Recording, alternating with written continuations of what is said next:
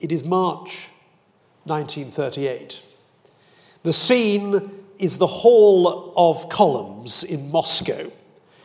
Before the 1917 revolution, it was the venue for extravagant balls where the Russian nobility would dance till dawn. Let's have a look at it. Now, in 1938, it's fitted with drab wooden benches and is hosting a criminal prosecution, the last of the so-called Moscow show trials. There are 21 defendants in the makeshift dock, many of them Bolsheviks who were instrumental in the events of 20 years earlier and the creation of the Soviet state.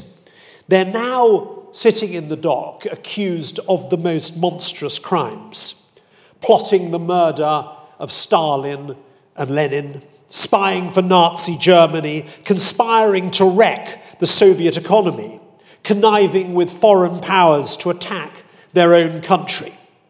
The most famous of the defendants in that dock is Nikolai Bukharin, one of the principal theorists of Bolshevism, a man for many years universally liked and admired before it became impolitic and uncomfortable to like or admire him in Stalin's Russia.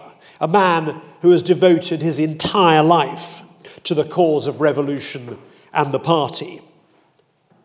We hear to the right of the court the prosecutor commencing his opening speech. Andrei Vyshinsky is now an old hand.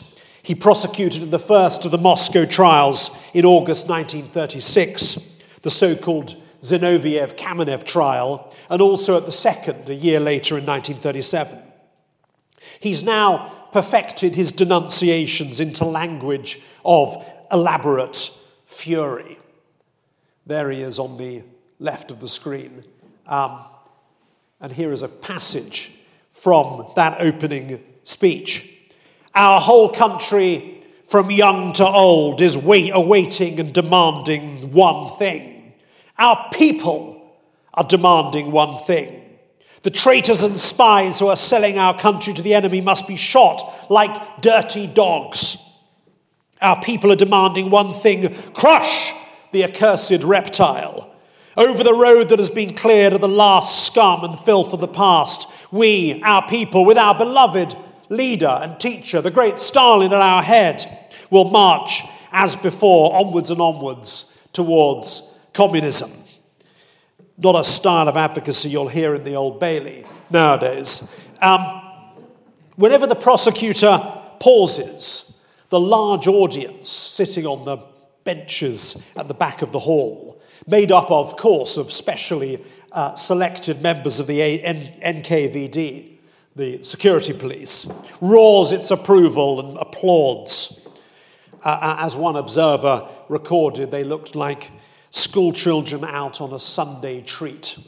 There are only a few defense advocates present in this courtroom, and they are representing only 3 of the 21 defendants. Kremlin doctors accused of, amongst other crimes, poisoning the great Russian writer Maxim Gorky. The other defendants are offered legal counsel. The judges are particular about this. Are you sure you don't want to be represented? They ask each of the other defendants. Each one of them says no.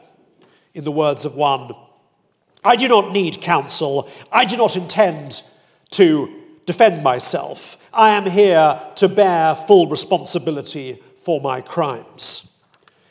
It's fair to say that having a defense lawyer at these trials would not do you much good as a defendant.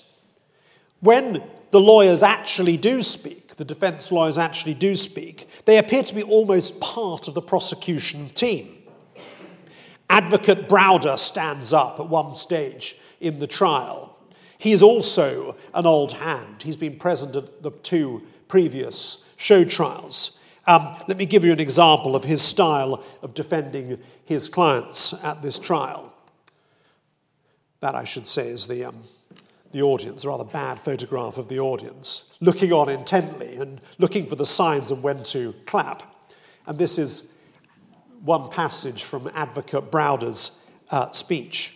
"Comrade judges, I am not going to conceal from you the exceptionally difficult and immeasurably hard position a counsel for the defence finds himself in this case.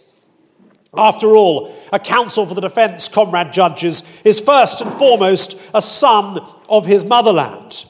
He is also a citizen of the great Soviet Union, and the feelings of great indignation, wrath, horror, which all our country, both young and old, are now seized with, the feeling which the prosecutor expressed so clearly in his speech, these feelings are inevitably shared by the counsel for the defence as well." One can imagine that the morale of the defendants sunk yet further when they heard their lawyers speaking those words.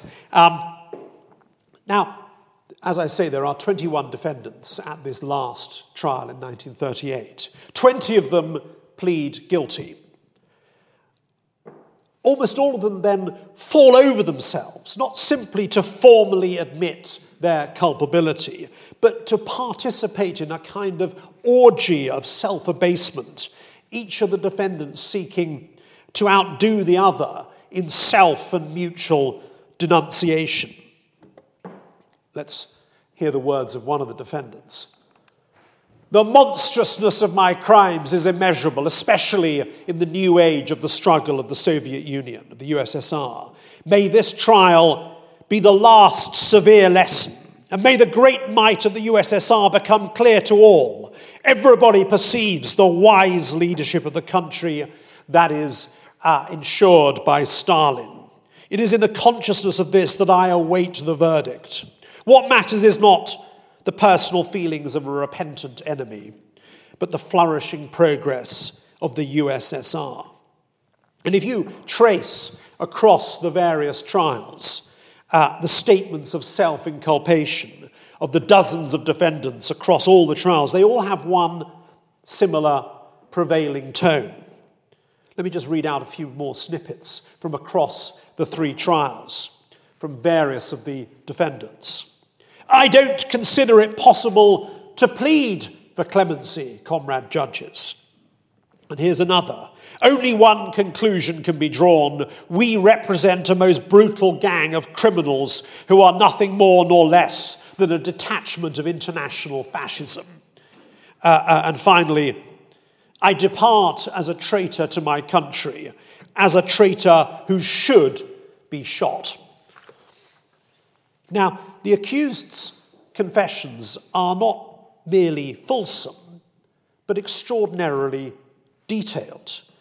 The prosecutor, Wyszynski, questions them at length to extract full narratives of their supposed crimes. For hour upon hour, the defendants provide answers, illicit meetings with Trotsky to conspire to overthrow the state, murder plots, poisonings, wrecking operations across the country. Now, one of the 21 defendants at this trial is a man called Nikolai Krestinsky. Now, he is a very senior figure.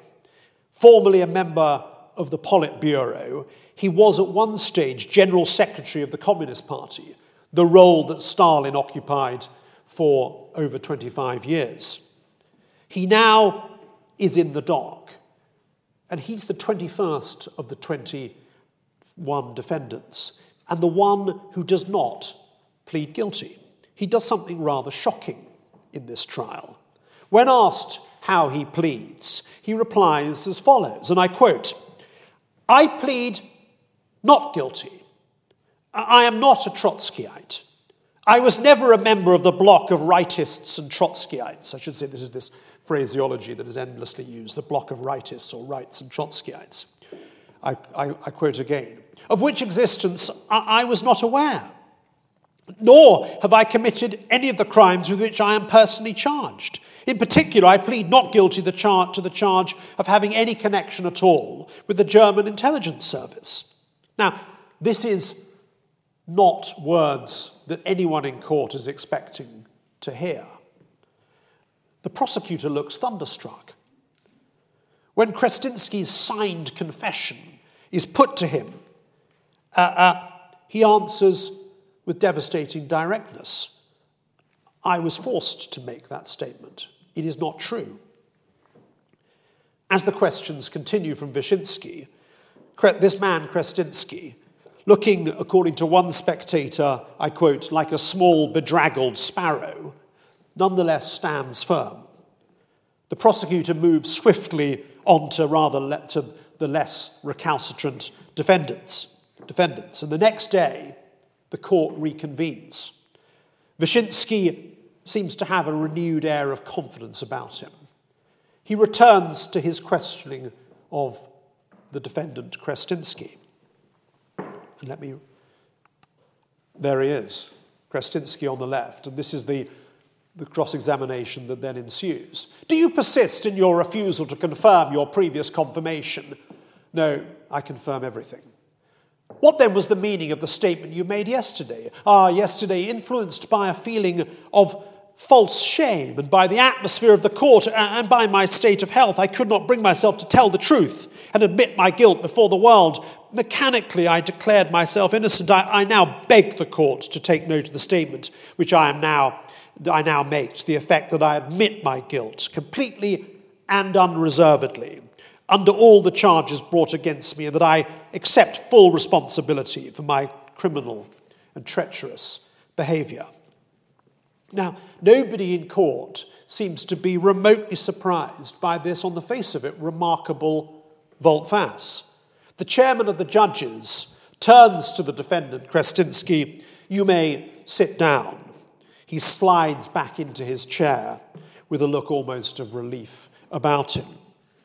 The English diplomat Fitzroy Maclean, who wrote a very fine account of the trial, noted in that account, and I quote, "The words were reeled off like a well-learnt lesson. The night had not been wasted. The situation was saved." What we must remember about this trial and all the Moscow show trials is that almost everything the defendants have said throughout the several days of this trial is entirely untrue. They know it, the prosecutor knows it, the judges know it, everyone knows it. Everyone is acting a part in a grand theatrical production. The outcome and the sentence of this trial is entirely predetermined. The judges have already prearranged what the sentence shall be in meetings with the prosecutor and indeed with Stalin. All the lines of each of the defendants has been written before. Only occasionally, as we see, do the defendants step out of character. And when they do, as with the miserable Krestinsky, a little gentle overnight persuasion brings them back fully into line. This is clearly no ordinary trial. It is, one might say, and it's a trite thing to say, a grotesque parody of a trial, a display carefully orchestrated after months, and I mean months, of planning. Each of the defendants in the dock at that trial has been in detention for almost a year. Everyone is playing their part, and everyone is motivated to a greater or lesser extent by one thing: somehow to stay alive, if at all possible.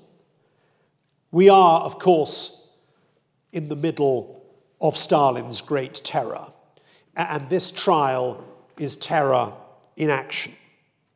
Let me be clear. Everyone in that courtroom is worried. Some are terrified, the 21 defendants. Others are anxious. The prosecutor and the judges know that if they don't deliver a seamless production to the world, ending in the accused fully confessing their crimes and willingly embracing their fate, then they, the judges and the prosecutor, will be deemed to have failed in their job. And failure in your job can carry even if you're a prosecutor or a judge, severe consequences in Stalin's Russia in the late 1930s. The year before, there had been a trial, a secret trial, of a number of very high-ranking generals in the Red Army who had been tried before a panel of military judges, one of whom was heard to say, having delivered a sentence of death on Marshal Tukhachevsky, one of the most senior and celebrated commanders of the Red Army, "Tomorrow I'll be put in the same place." And that judge was right. Most of the judges who had tried Marshal Tukhachevsky and his fellow generals themselves were dead within 24 months of that trial. So the judges and the prosecutor of the show trials were not immune from anxiety. And indeed, one of the defendants in the dock is no less a figure than Genrikh Yagoda, who, until the year before, had been the People's Commissar for Internal Affairs, i.e. the head of the NKVD. Yagoda had orchestrated the 1936 trial, the first Zinoviev-Kamenev trial, and had orchestrated it with consummate skill. It had been, in one sense, a great triumph for Stalin. But that was not enough to save Yagoda, formerly one of the preeminent men of the Soviet Union, from now finding himself a defendant at this trial, accused of treason. Hence the consternation, one can understand the consternation of Vyshinsky when the accused, Krestinsky, the man we see in the slide, decides to depart from the carefully preordained script that he's been given.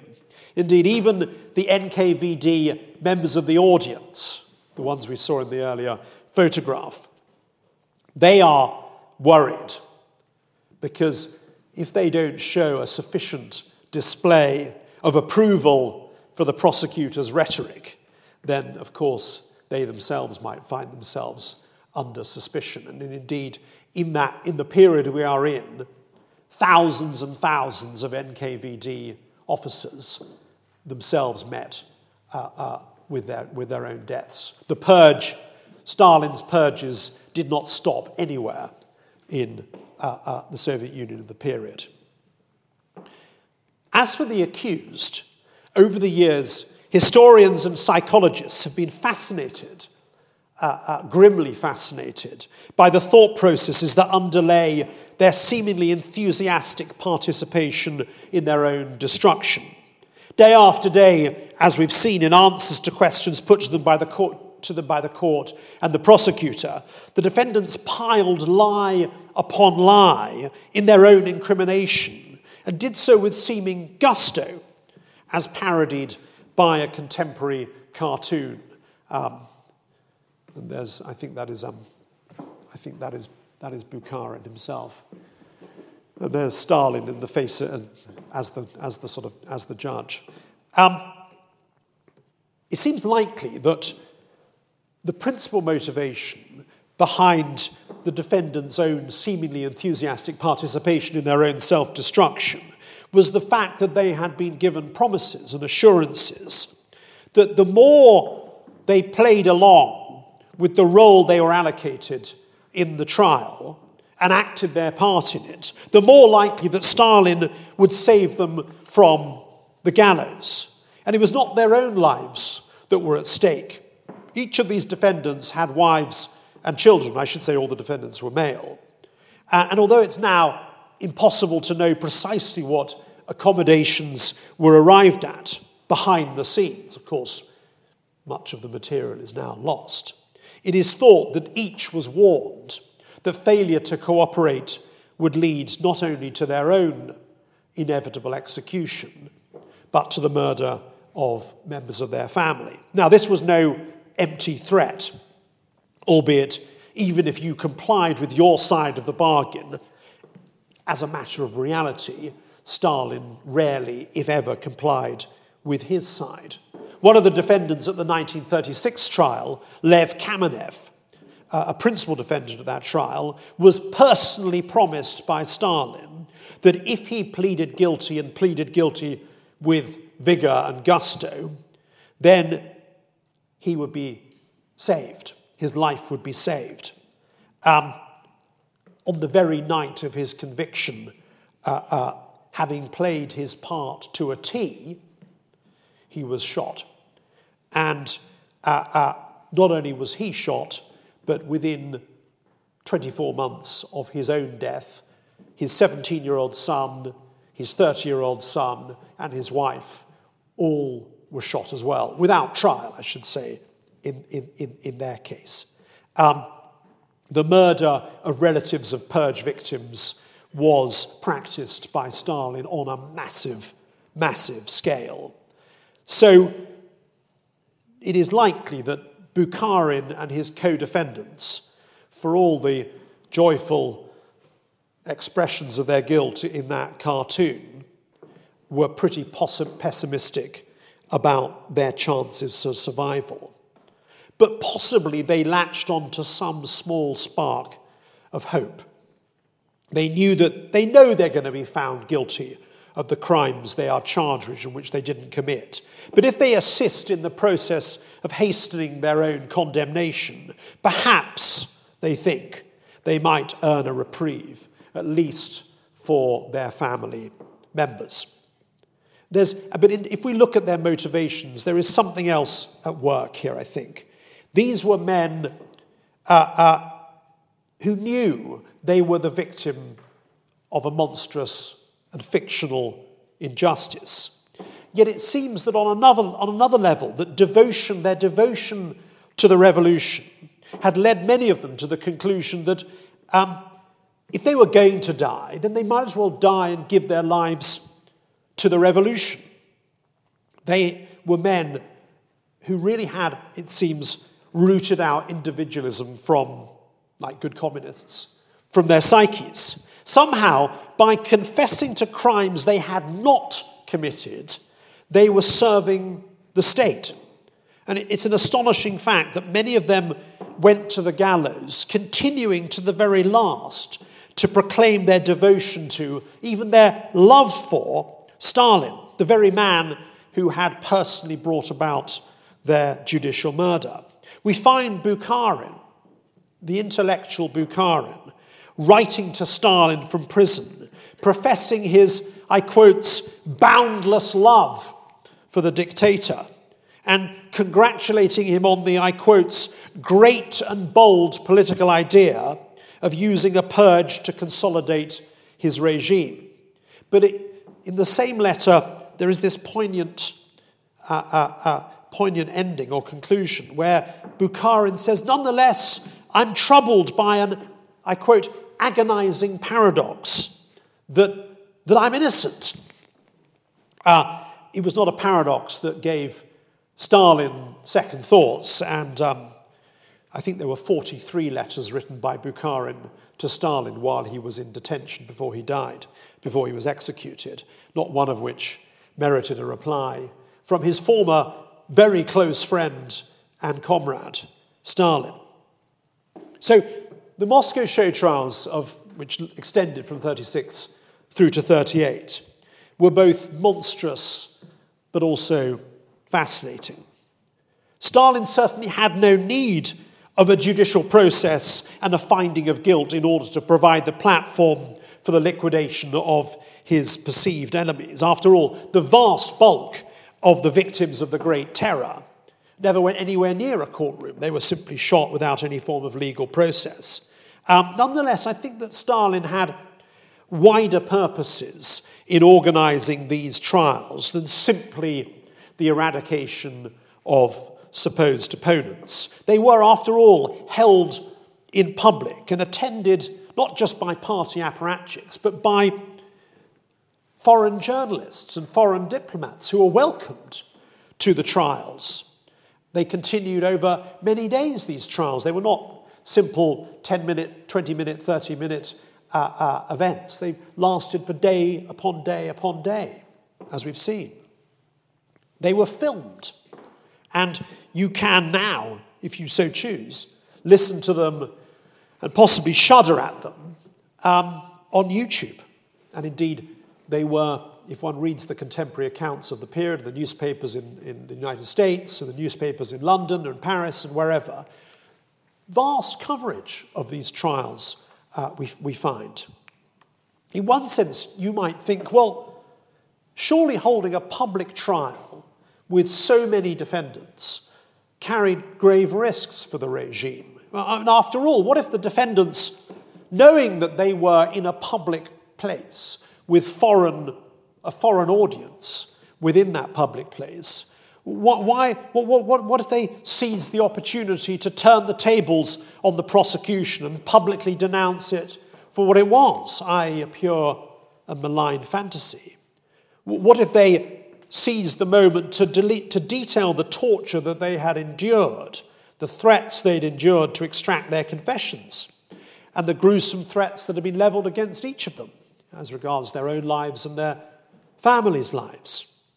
What if the observers, both domestic and foreign, at the trial saw through the sheer fictionality of it?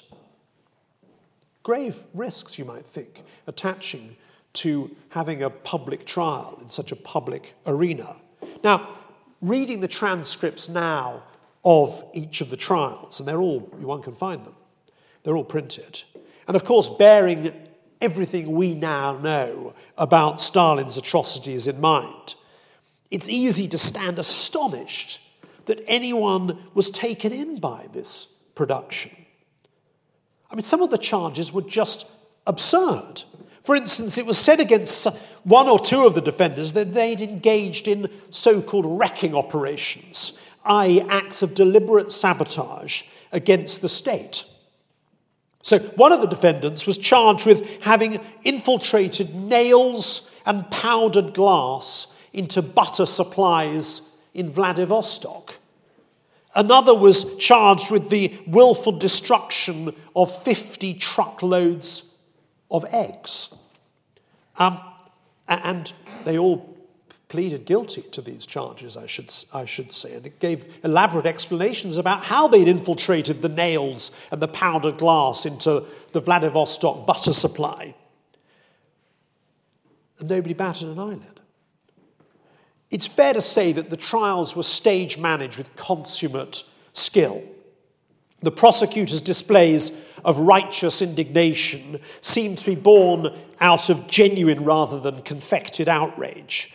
The judges maintained the right degree of dignity. The defendants had rehearsed their roles, as I've said, over many, many months to ensure that they brought a sufficient degree of verisimilitude to their new roles as murderers and traitors. Dates and places of meetings between conspirators were delineated. Secret communications with Trotsky described with geographical and chronological precision. One defendant told of how he'd been recruited at a particular restaurant off London's Oxford Street in 1926. The organisers of these trials realised that proof, or rather the appearance of proof, consists not in generalities, but in minutiae. Of course, there were some who looked on these trials with scorn, as nonsense, but many were not so taken in, were not so cynical about them. I'm going to quote to you now a passage from a book written by the United States ambassador to Moscow just 2 years later, writing about one of the Red Army trials. And I quote, "In view of the character of the accused, their long terms of service, their recognized distinction in their profession, their long-continued loyalty to the communist cause, it's scarcely credible that their brother officers, i.e. the officers sitting in judgment upon them, should have acquiesced in their execution unless they were convinced that these men had been guilty of some offence. It's generally accepted by members of the diplomatic corps that the accused must have been guilty of an offence which in the Soviet Union would merit the death penalty." And here's a quote from an English barrister and MP, Labour MP, Dennis Pritt, who attended the first of the trials. And I quote again, We can feel confident, this is him writing in a publication in London in 1936, we can feel confident that when the smoke has rolled away from the battlefield of controversy, it will be realised that the charges were true, the confessions correct, and the prosecution fairly conducted. We shall know that the only regrettable thing was and is that Zinoviev and his associates should have sunk so low as to conspire to murder the heads of state. Such incredible credulity. Now, trials as fictional productions are certainly not an invention of the Soviet regime. If we go back a few years, Hitler's come to power in early 1933. And as you'll remember from your textbooks, your history textbooks, the Reichstag, the German parliament building, burns down within weeks of Hitler becoming the chancellor. And you'll also remember that Hitler used the burning of the Reichstag as the opportunity for him to essentially proclaim a one-party fascist state. And part of the narrative of and justification for his effective takeover of the state was the suggestion that the Reichstag fire had been part of a communist conspiracy to overthrow the state, and hence he needed to take extreme measures. And part of that was to bring a trial against a whole mass of people, all alleged to have been party to the conspiracy to burn down the Reichstag. And the trial lasted for weeks on end at the end of 1933. And no doubt Stalin looked carefully and studied carefully how the Nazis were using the court process to spin a particular conspiracy theory lie to justify their takeover of power. What Stalin realized and made sure he didn't fall into the same error was that what the Nazis didn't do in that trial was to make sure that all the defendants had been got at, so to speak, to ensure that they said the lines they were intended to say. In fact, a number of them were found not guilty by a non-Nazi court that still survived in late 1933. Stalin realized that if you want a trial that really is going to work for you politically, you make sure the defendants know exactly what they're going to say, and that is not guilty, but it is guilty. He didn't make that mistake 4 years later at his own trials. But as we will see, there was a good deal of mutuality of influence between the Nazi and the Soviet regime as regards the use of the court process. Just concluding on the Moscow trials, I think it's fair to say that Stalin had multiple purposes for them and reasons for instituting them, notwithstanding the risks that I've identified. At the most brute level, the fate of the defendants, which was in almost all cases instant execution, no doubt cowed anyone contemplating any form of dissent against Stalin into silent submission. The trials were also exercises in calculated humiliation. The sight of these wretched men being ground into the dust must have sapped the morale of even the most hardy oppositionist in Stalin's Soviet Union. And it was made sure that the defendants, previously, as I say, men of the highest rank in the Soviet Union, came before the court looking broken and crushed. Here is a photograph of Grigory Zinoviev, the principal defendant in the first of the trials, and former chairman of the Communist International. There he is on the third from right, with his close friend Stalin on the left, in happier days. And here is the same man after his detention in 1935, before his trial in 1936, a photograph taken by the NKVD. The pathetic sight of the conspirators in the makeshift dock seemed only to enhance the might of the Soviet state and the aura of invincibility which Stalin wished to cultivate. There were other messages as well being communicated by Stalin during these show trials, in my suggestion.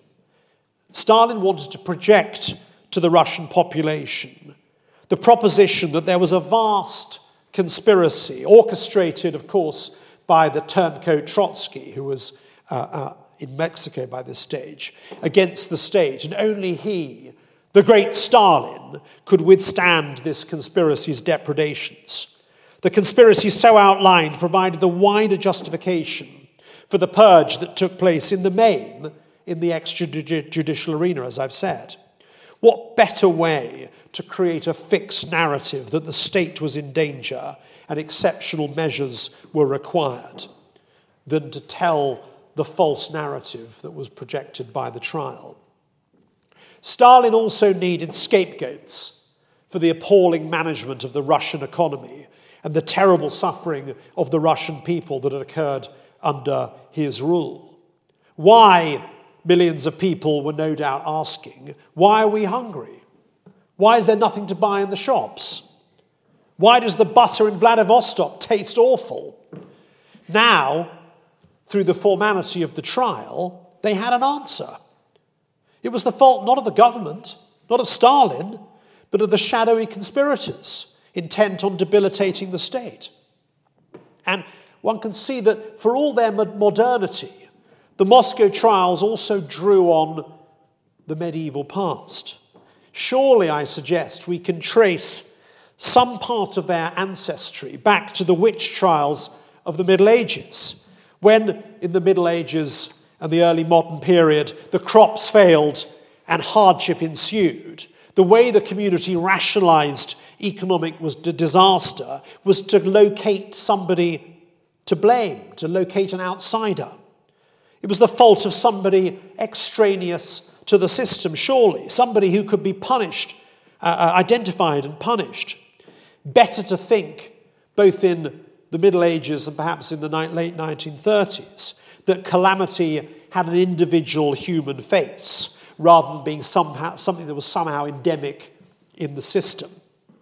And there was another theme that it seems to be the show trials drew from, which was the medieval Inquisition.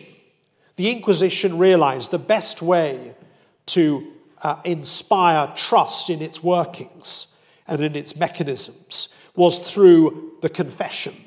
And not just the confession in the sense of guilty, but the full, where the defendant or the accused or the individual who's comes before the Inquisition owns his or her own guilt, to use a modern phrase. What better way of saying this trial is a genuine and proper trial than putting words of guilt into the mouths of the defendants themselves? Now, one of the people who attended the Moscow trials and was impressed by prosecutor Vyshinsky's methods was a German jurist and committed Nazi called Roland Freisler. By 1944, 6 years later, Freisler had been, for 2 years, the president of the so-called, and I'll get my pronunciation wrong here, Volksgerichtshof, the People's Court. And let's have a look at President Freisler in action. You can see where his sympathies lie. The court had been created in 1934 by Hitler, in part because of Hitler's disappointment at the failure of the civilian court to convict all the wrongly accused individuals for the Reichstag fire.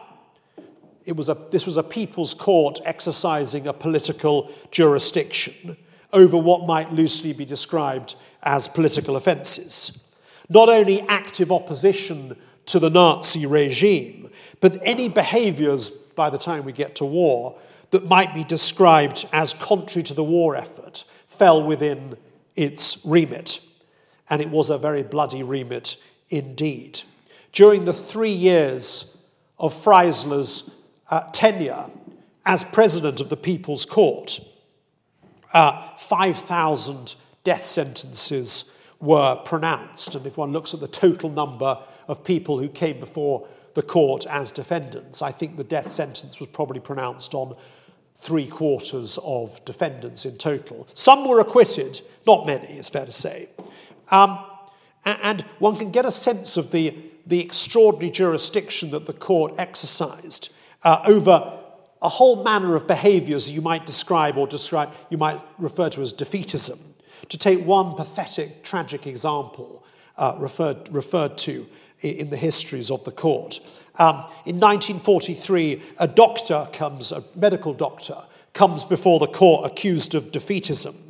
It is alleged against him that when tending to his patient, the pregnant wife of a frontline soldier, he had expressed his fears that the Eastern Front would not hold and that the Russians would inevitably overrun Germany and that her husband would likely to be killed in the process.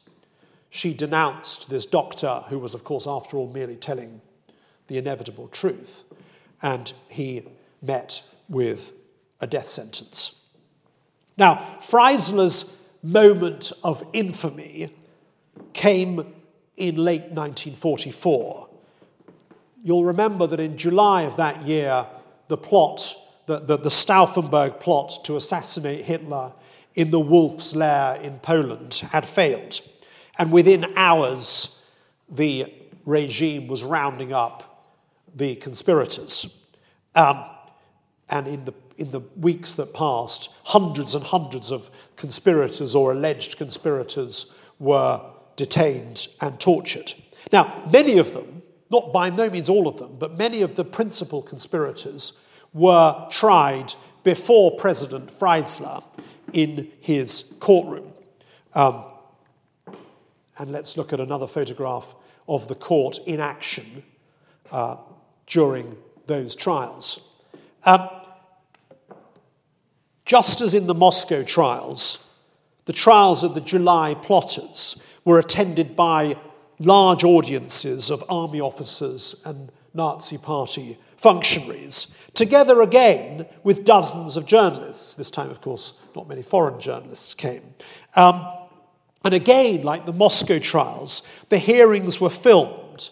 And so we now have, and one again can see them on YouTube, an extraordinary insight into a Nazi court exercising its functions during the terror that followed the July plot during the autumn months of 1944.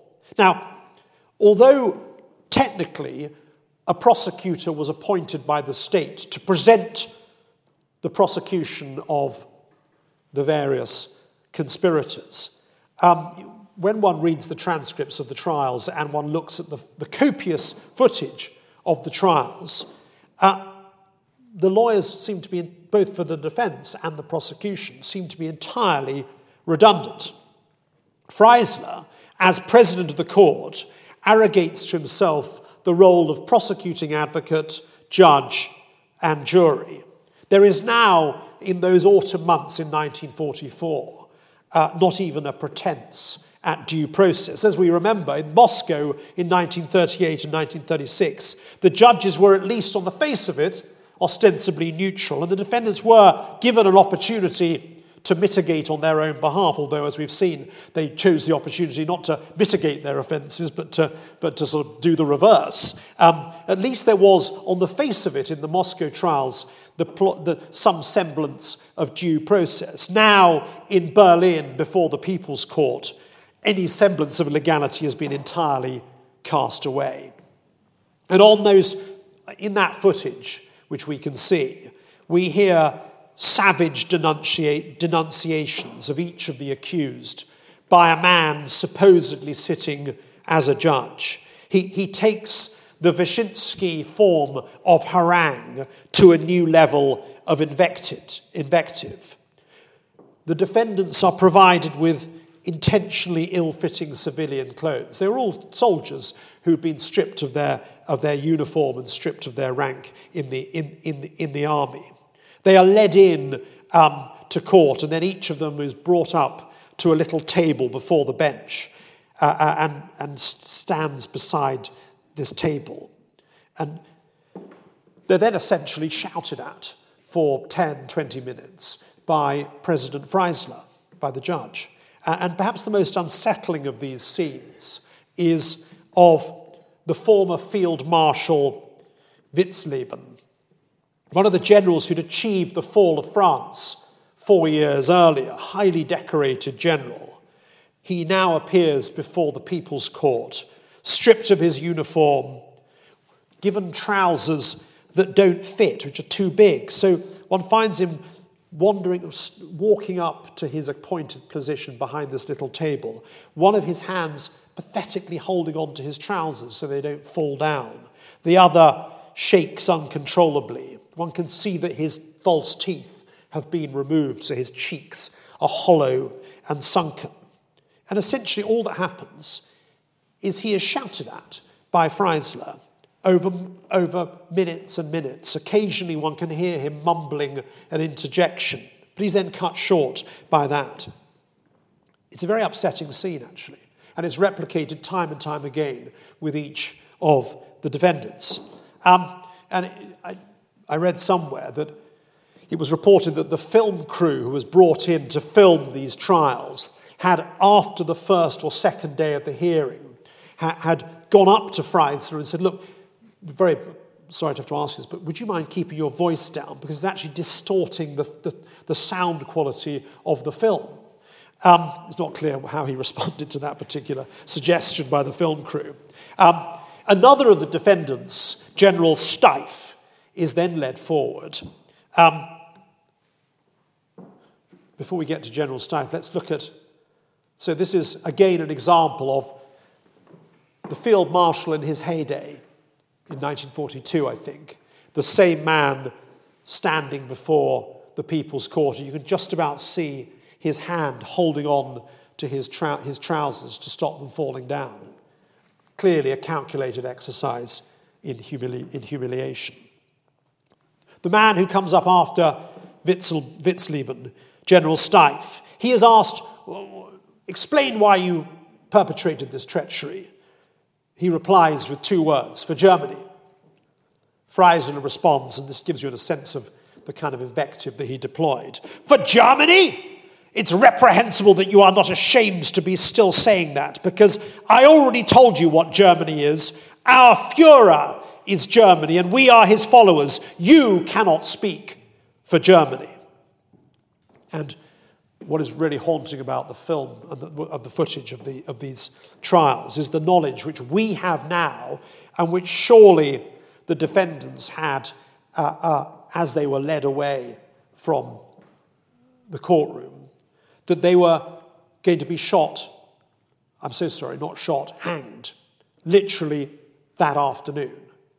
When they're in that courtroom, they know they have hours left to live, and yet many of them comport themselves with extraordinary dignity in the last hours of their lives. Now, of course, the format of these hearings is entirely removed, I need hardly say, from what we would understand as the normal trial process. No evidence is called. Any attempts by the defendants to explain their motivations are swiftly suppressed. There are lawyers present, as I say, but they have literally no role to play in the trials. The findings of guilt and pronouncement of sentence are, of course, a pure formality. And in that sense, the purposes of these 1944 trials are strikingly similar to those of the Moscow trials of a few years earlier. To humiliate the defendants, to try to demonstrate the overarching strength of the regime. Of course, a message sorely needed in the face of the military reverses of the autumn of 1944 and early 1945. To dissuade other potential plotters, and Hitler didn't know whether there were other potential plotters ready to themselves make an attempt on Hitler's life. But these trials were intended, part of their intention was to prevent any other plotter from making an attempt. Finally, they were, just like the Moscow trials, acted as a kind of vanguard for the thousands of extrajudicial killings that followed against many thousands of... It's estimated that, I think, 7,000 people were executed as a result of the July plot, and only a small handful, comparatively speaking, ever went near a courtroom, just as in the purges of 1936 to 1938. As I understand it, the footage of these trials was then shown in cinemas and to troops on the front line to project these messages. But they were withdrawn after a while because the sheer horror of Freisler's conduct, the sheer nastiness of his behaviour, shocked even the German population of late 1944.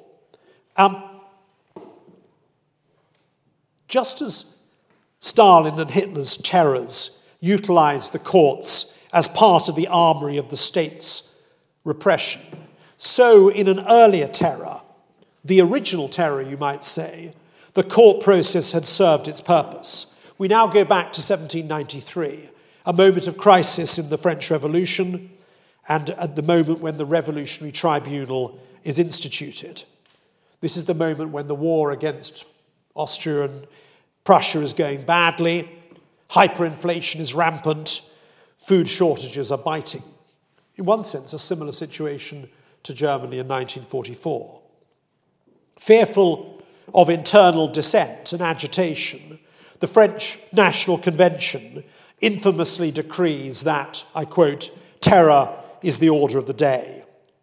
The tribunal was formed and expected to be the principal deliverer of that terror.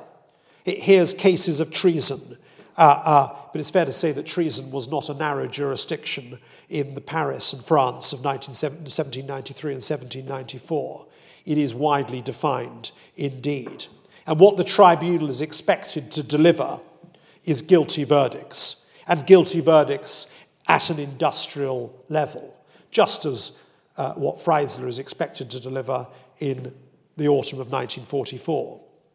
And we have the law, which is almost the template of terror regimes thereafter, is pronounced in June 1794, the so-called law of the 22nd Prairial, year 2. You'll remember that the French revolutionaries abolished the old months and brought in their revolutionary calendar. And this law, one can see in it the seeds of later terror laws instituted both in Soviet Russia and in Nazi Germany, and indeed many other countries in a revolutionary state. The Revolutionary Tribunal is instituted, says this law, to punish the enemies of the state. The enemies of the state are those who seek to destroy public liberty either by force or by cunning. And then there follows a very lengthy list of people who are deemed to be enemies of the people. A list one finds resonances with time and time again in the centuries or the decades and centuries that follow. Those who've sought to impede the provisioning of Paris or to create scarcity within the Republic. Think about that, the butter in Vladivostok, scarcity in the Republic. Those who've deceived the people or the representatives of the people in order to lead them into undertakings contrary to the interests of liberty. Those who have sought to inspire discouragement in order to favour the enterprises of the tyrants leagued against the Republic. Those who have disseminated false news in order to divide or disturb the people. Those who have sought to mislead opinion and to prevent the instruction of the people. So each of those is a crime, and we know what the penalty for that crime is because the law tells us. The penalty provided for all offences under the jurisdiction of the Revolutionary Tribunal is death. There was no other penalty available to the tribunal other than acquittal. And it will not surprise you to hear that acquittals were few and far between. And again, we see in the law of the 22nd Prairial a lot of the approaches to criminal litigation that we see again in the 20th century in the states I've referred to. Defence counsel are, in fact, prohibited before the Revolutionary Tribunal. The defendant is not entitled to call evidence on his or her behalf. The mere fact of a denunciation in itself carries overwhelming evidential weight. The burden of proof is effectively reversed. And the tribunal, it's fair to say, got to work, having this law having been passed by the National Convention, with alacrity. Within 2 months, 332 people have been condemned to death. And we see in the work of its chief prosecutor, we can just about see him in this, I think that's him there, it's a rather bad image. In the chief prosecutor of the tribunal, we see the same fanaticism of Wyszynski and Freisler 150 years earlier.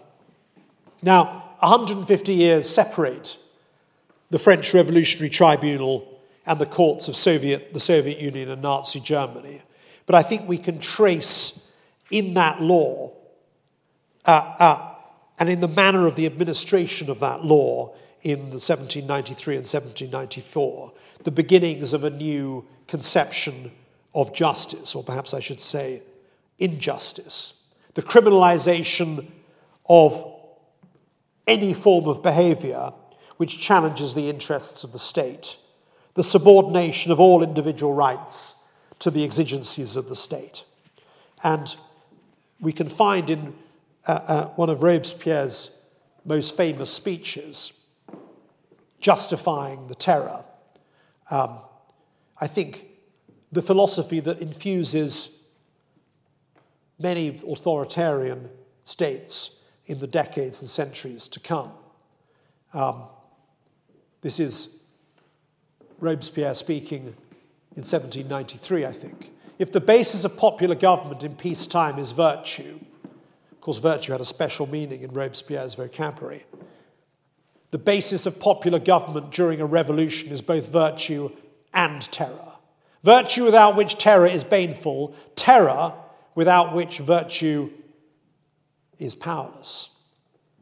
Terror is nothing more than speedy, severe, and inflexible justice. It is thus an emanation of virtue. It is less a principle in itself than a consequence of the general principle of democracy applied to the most pressing needs of the patrie, of the homeland.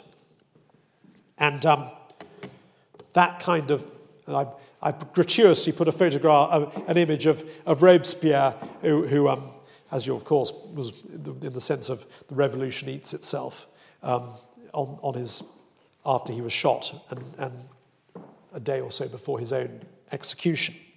That mentality that we see in those famous words or infamous words of Robespierre, we can see at work in countless examples of so-called revolutionary tribunals across the ages.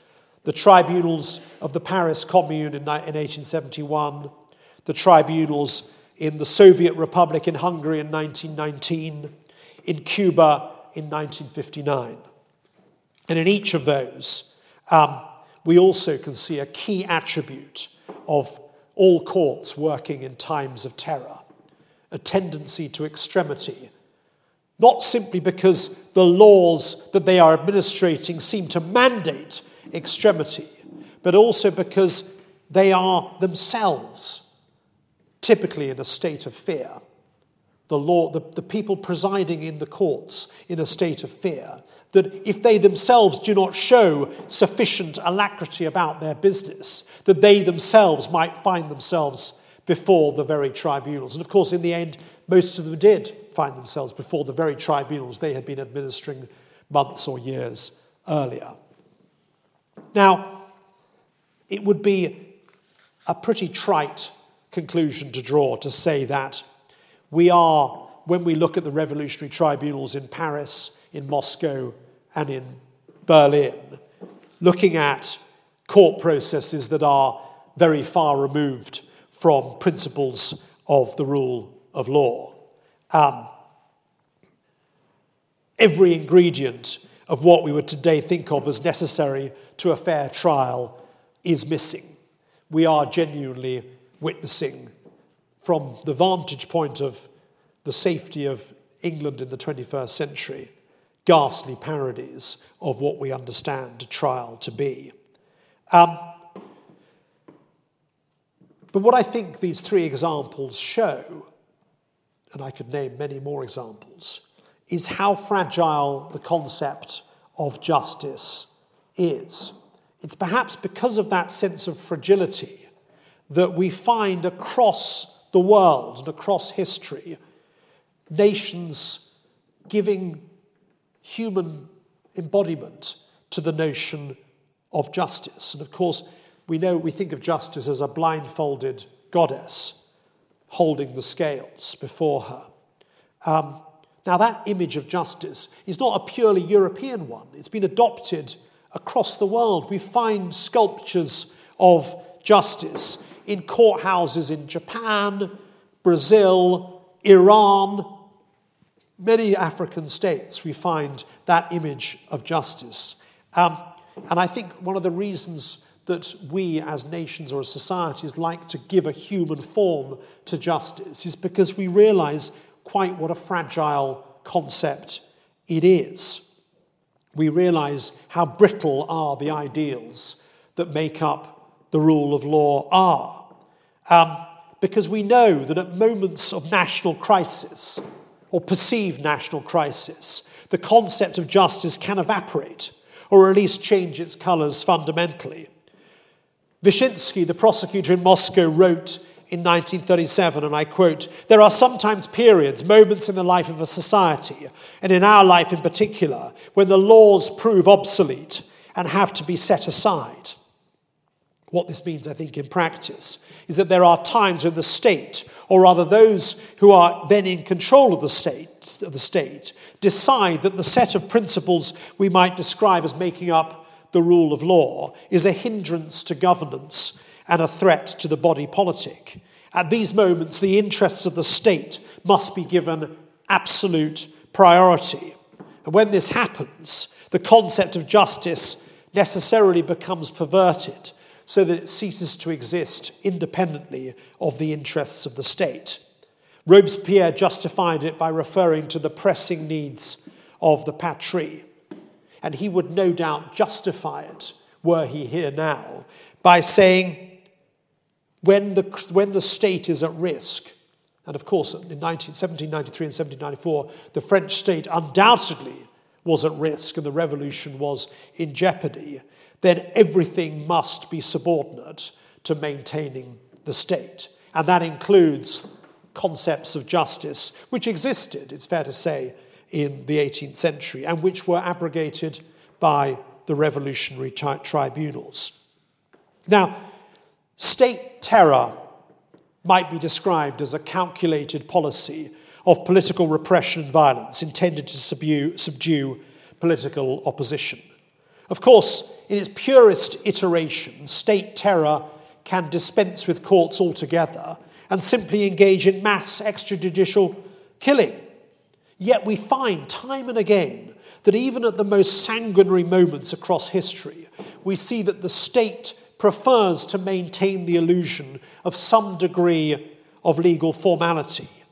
Even when the pronouncement of guilt is predetermined, the state likes to have the imprimatur of a judicial verdict to provide the veneer of justification to what would otherwise be simple state murder. And sadly, I'm afraid, history demonstrates that there are always lawyers on hand willing to give the state courts that imprimatur. But in conclusion, I think there is something more at work here than simply seeking the imprimatur of legal process and formality. Regimes know that the courtroom is a privileged space and that the words spoken in it can carry very far indeed.